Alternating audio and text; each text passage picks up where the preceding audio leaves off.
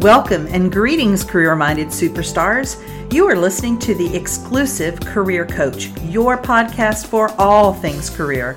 And I'm Lisa Edwards, the indispensable career coach for superstars just like you. Now let's dig into this week's topic, shall we? Go from dragging yourself to work each day to finding a job you love. The Career Spring program is for high-achieving and ambitious mid-level professionals like you who are looking for a job that uses your zone of genius, recognizes your value, and pays you what you're worth. If you're ready to learn more, schedule a complimentary consult using the link to my calendar in the show notes. Be sure to follow me on Exclusive Career Coaching on Facebook, Lisa Edwards on LinkedIn, and Lisa.Edwards on Instagram. Greetings. Well, this is coming out on the 16th of March, so if you're listening to this in real time, happy St. Patrick's Day, top of the Irish to you. I don't know, is that what you're supposed to say? I actually have quite a bit of Irish in me, but I didn't know that until recently, so I don't really identify with it so much. But have fun and make good choices. Hey, if you haven't checked out my free monthly webinars, there's one coming up on the 17th, and it's on the third Thursday of every month at 4 o'clock p.m. Eastern. It's always on a job search related topic. So check those out. There's a link in the show notes to find out more about what this month's topic is and to register. Today, I want to share my top 12 career management tips for 2022. And for the most part, these are good career management tips all the time, but some of them are more relevant than others in light of the world that we live in right now. I pulled a lot of information for this episode from workitdaily.com and monstergolf.com, and then also my own wisdom, of course. So the number one tip is to keep your resume up to date. You know, if you're looking for a job, I think that's pretty obvious. But even if you're completely happy where you are, having an updated resume, I think it sort of says to the universe, I'm open and willing to speak with recruiters. What I see over and over again is when my clients are open to receive recruiters come to them. And when they don't want to talk to them because they know their resume isn't up to date or they, whatever it is that isn't current for them, their credentials or whatever it is, it sort of energetically pushes those away. I can't explain it very well, I don't think, but I understand it and I see it over and over again. I think another benefit of keeping your resume up to date is that you're going to be less likely to forget the things that have happened, the important achievements that you have had, if you kind of keep that up to date.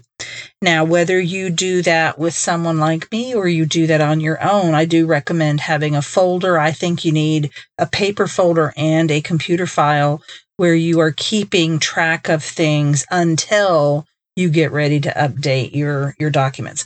And I will tell you, I have clients who come to me anytime they want to make any changes to their resume, and that is perfectly okay with me.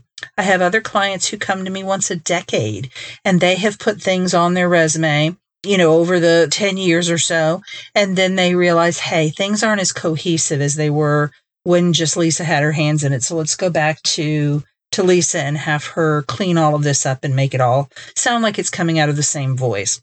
And I'm okay with that layout as well. So whatever works for you, whatever you feel comfortable with, whatever's going on with your career, the important thing is that you keep that document up to date. Number 2, polish that LinkedIn profile. Very similar to keeping your resume up to date, you want to keep your LinkedIn profile current. I want your LinkedIn profile to serve as what I call recruiter flypaper, meaning that everything about that profile is very attractive to recruiters and will have them reaching out to you. So number 2 is polish your LinkedIn profile. Number 3, keep a win list. So this is really what I was talking about a moment ago, is paper and computer files of your performance evaluations. You get kudos from colleagues, your boss, customers, vendors say good things about you. You would include details of projects that you managed or had a hand in, initiatives you introduced. Make sure you keep the metrics around all of those things. What did you increase and by how much? What did you decrease that was bad and by how much? Sales reports if you're in the sales field. So whatever the metrics are that are appropriate to your field. And this is going to, again, make it so much easier when it's time for you to update that resume. Number 4, get a mentor. Now, I did an episode on the 4 times in your career when a mentor is especially important. I've put that link in the show notes if you want to check that episode out. It's number 172. What I will tell you is that regardless of whether you're in one of these 4 very important times, mentors can be extremely beneficial in kind of guiding you through the challenges of your job, your profession, your industry, your company.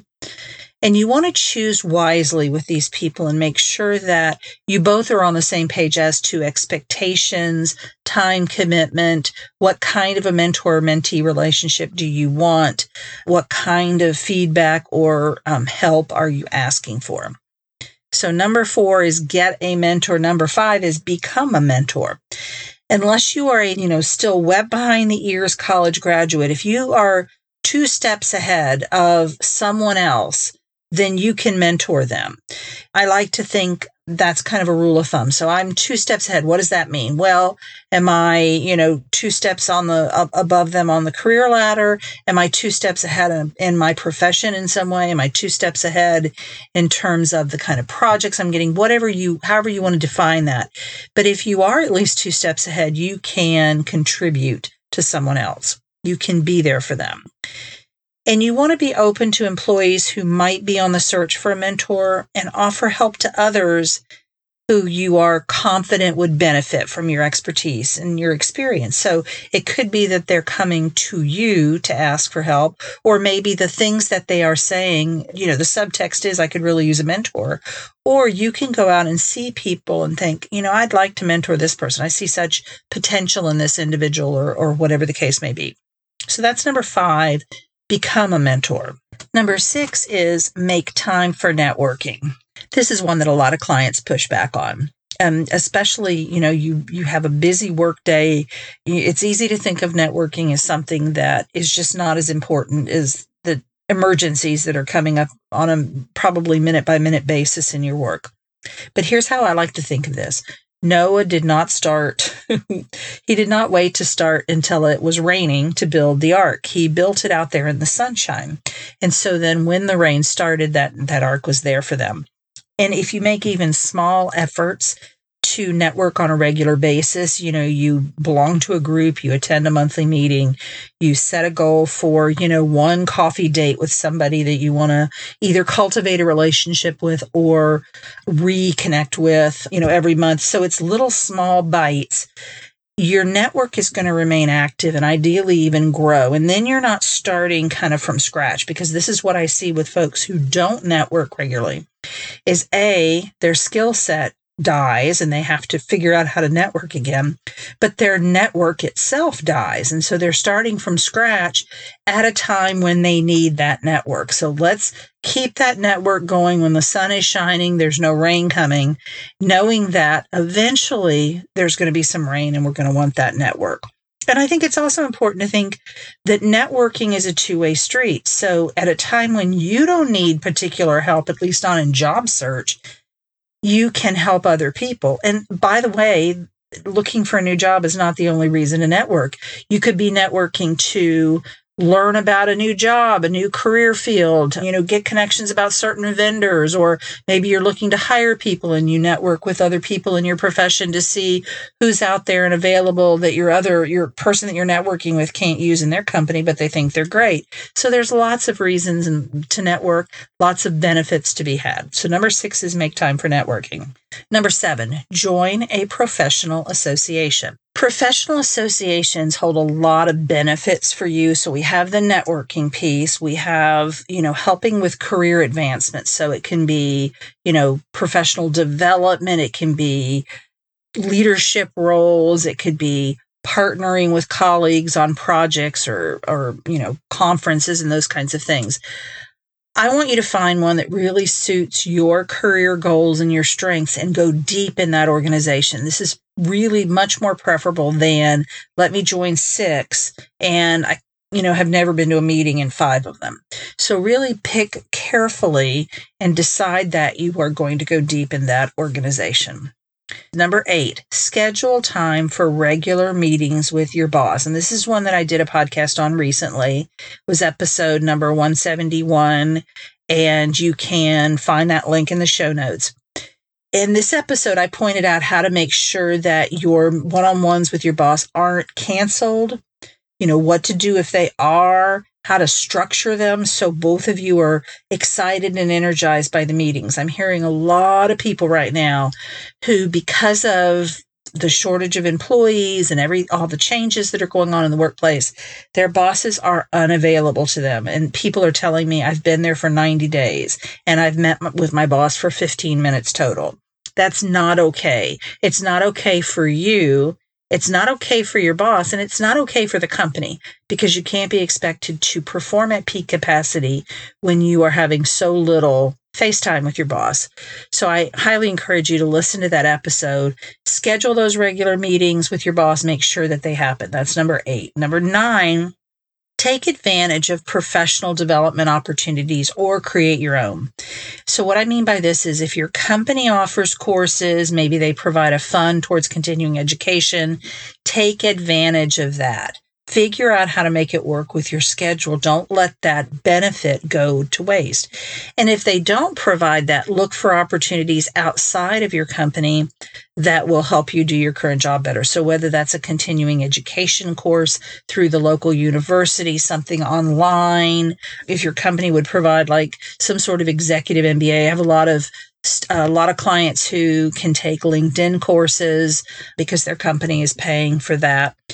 So what I'd like you to do, and when we're thinking about, what professional development should I do to move up to the next rung in the ladder, is I want you to find job descriptions for the position you want next and look at what are they looking for in a qualified candidate. What are the skills?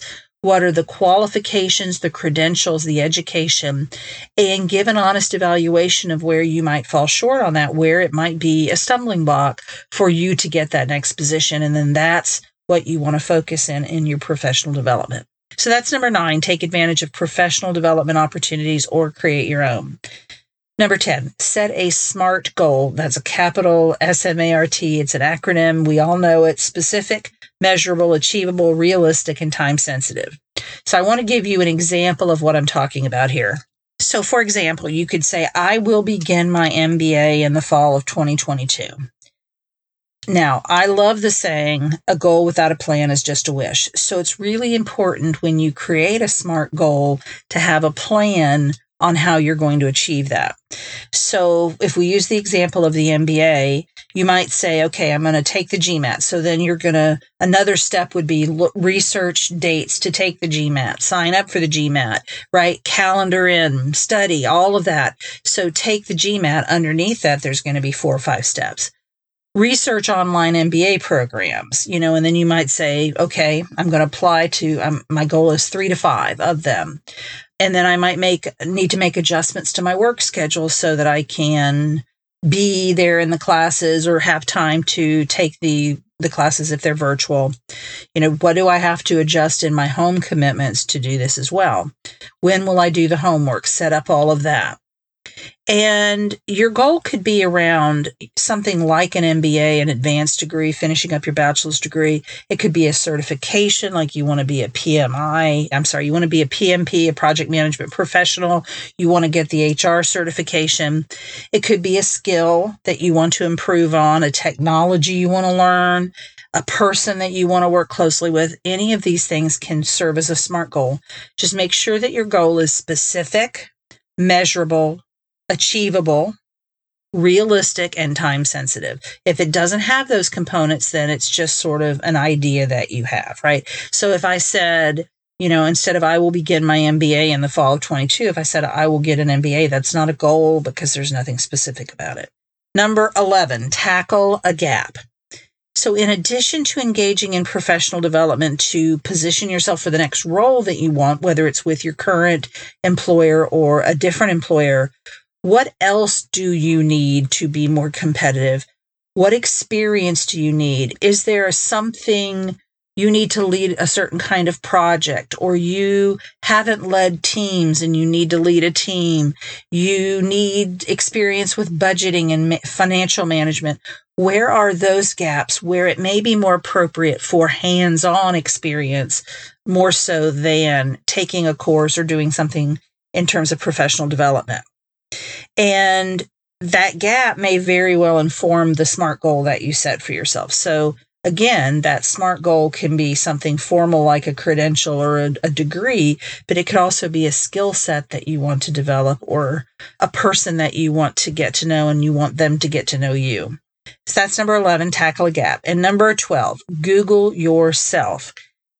And here's the thing. Most people understand that you want to Google yourself to see if there's anything negative out there. If you've got any embarrassing photos or content out there that would not serve you should you go on a job search.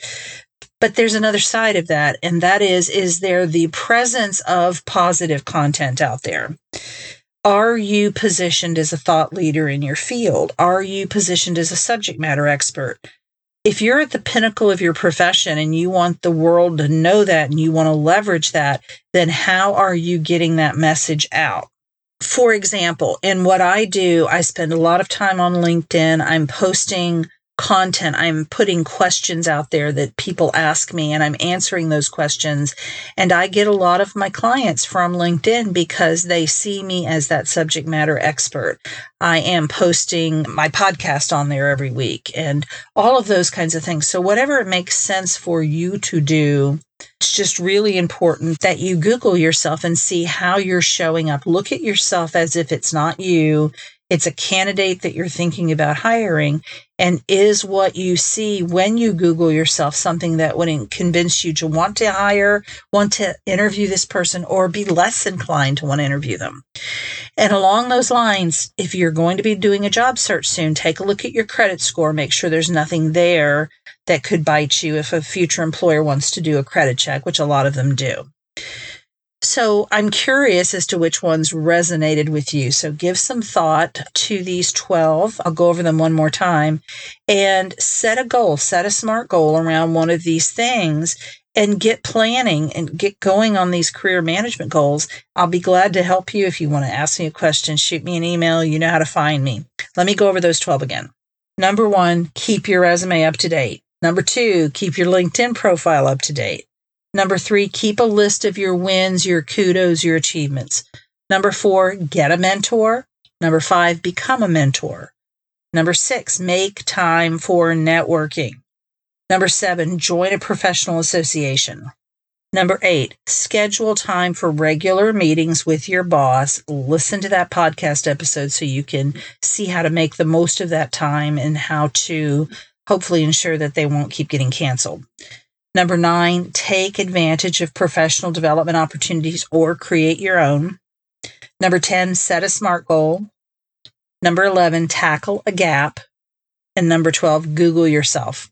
I hope this has been helpful, and I will see you next week. Take care. You've been listening to The Exclusive Career Coach with Lisa Edwards, CEO of Exclusive Career Coaching. It would be great if you would rate, review, and subscribe to this podcast. Also, I want to be your career coach, so be sure to ask questions about your career management challenges and job search situation. Until next time.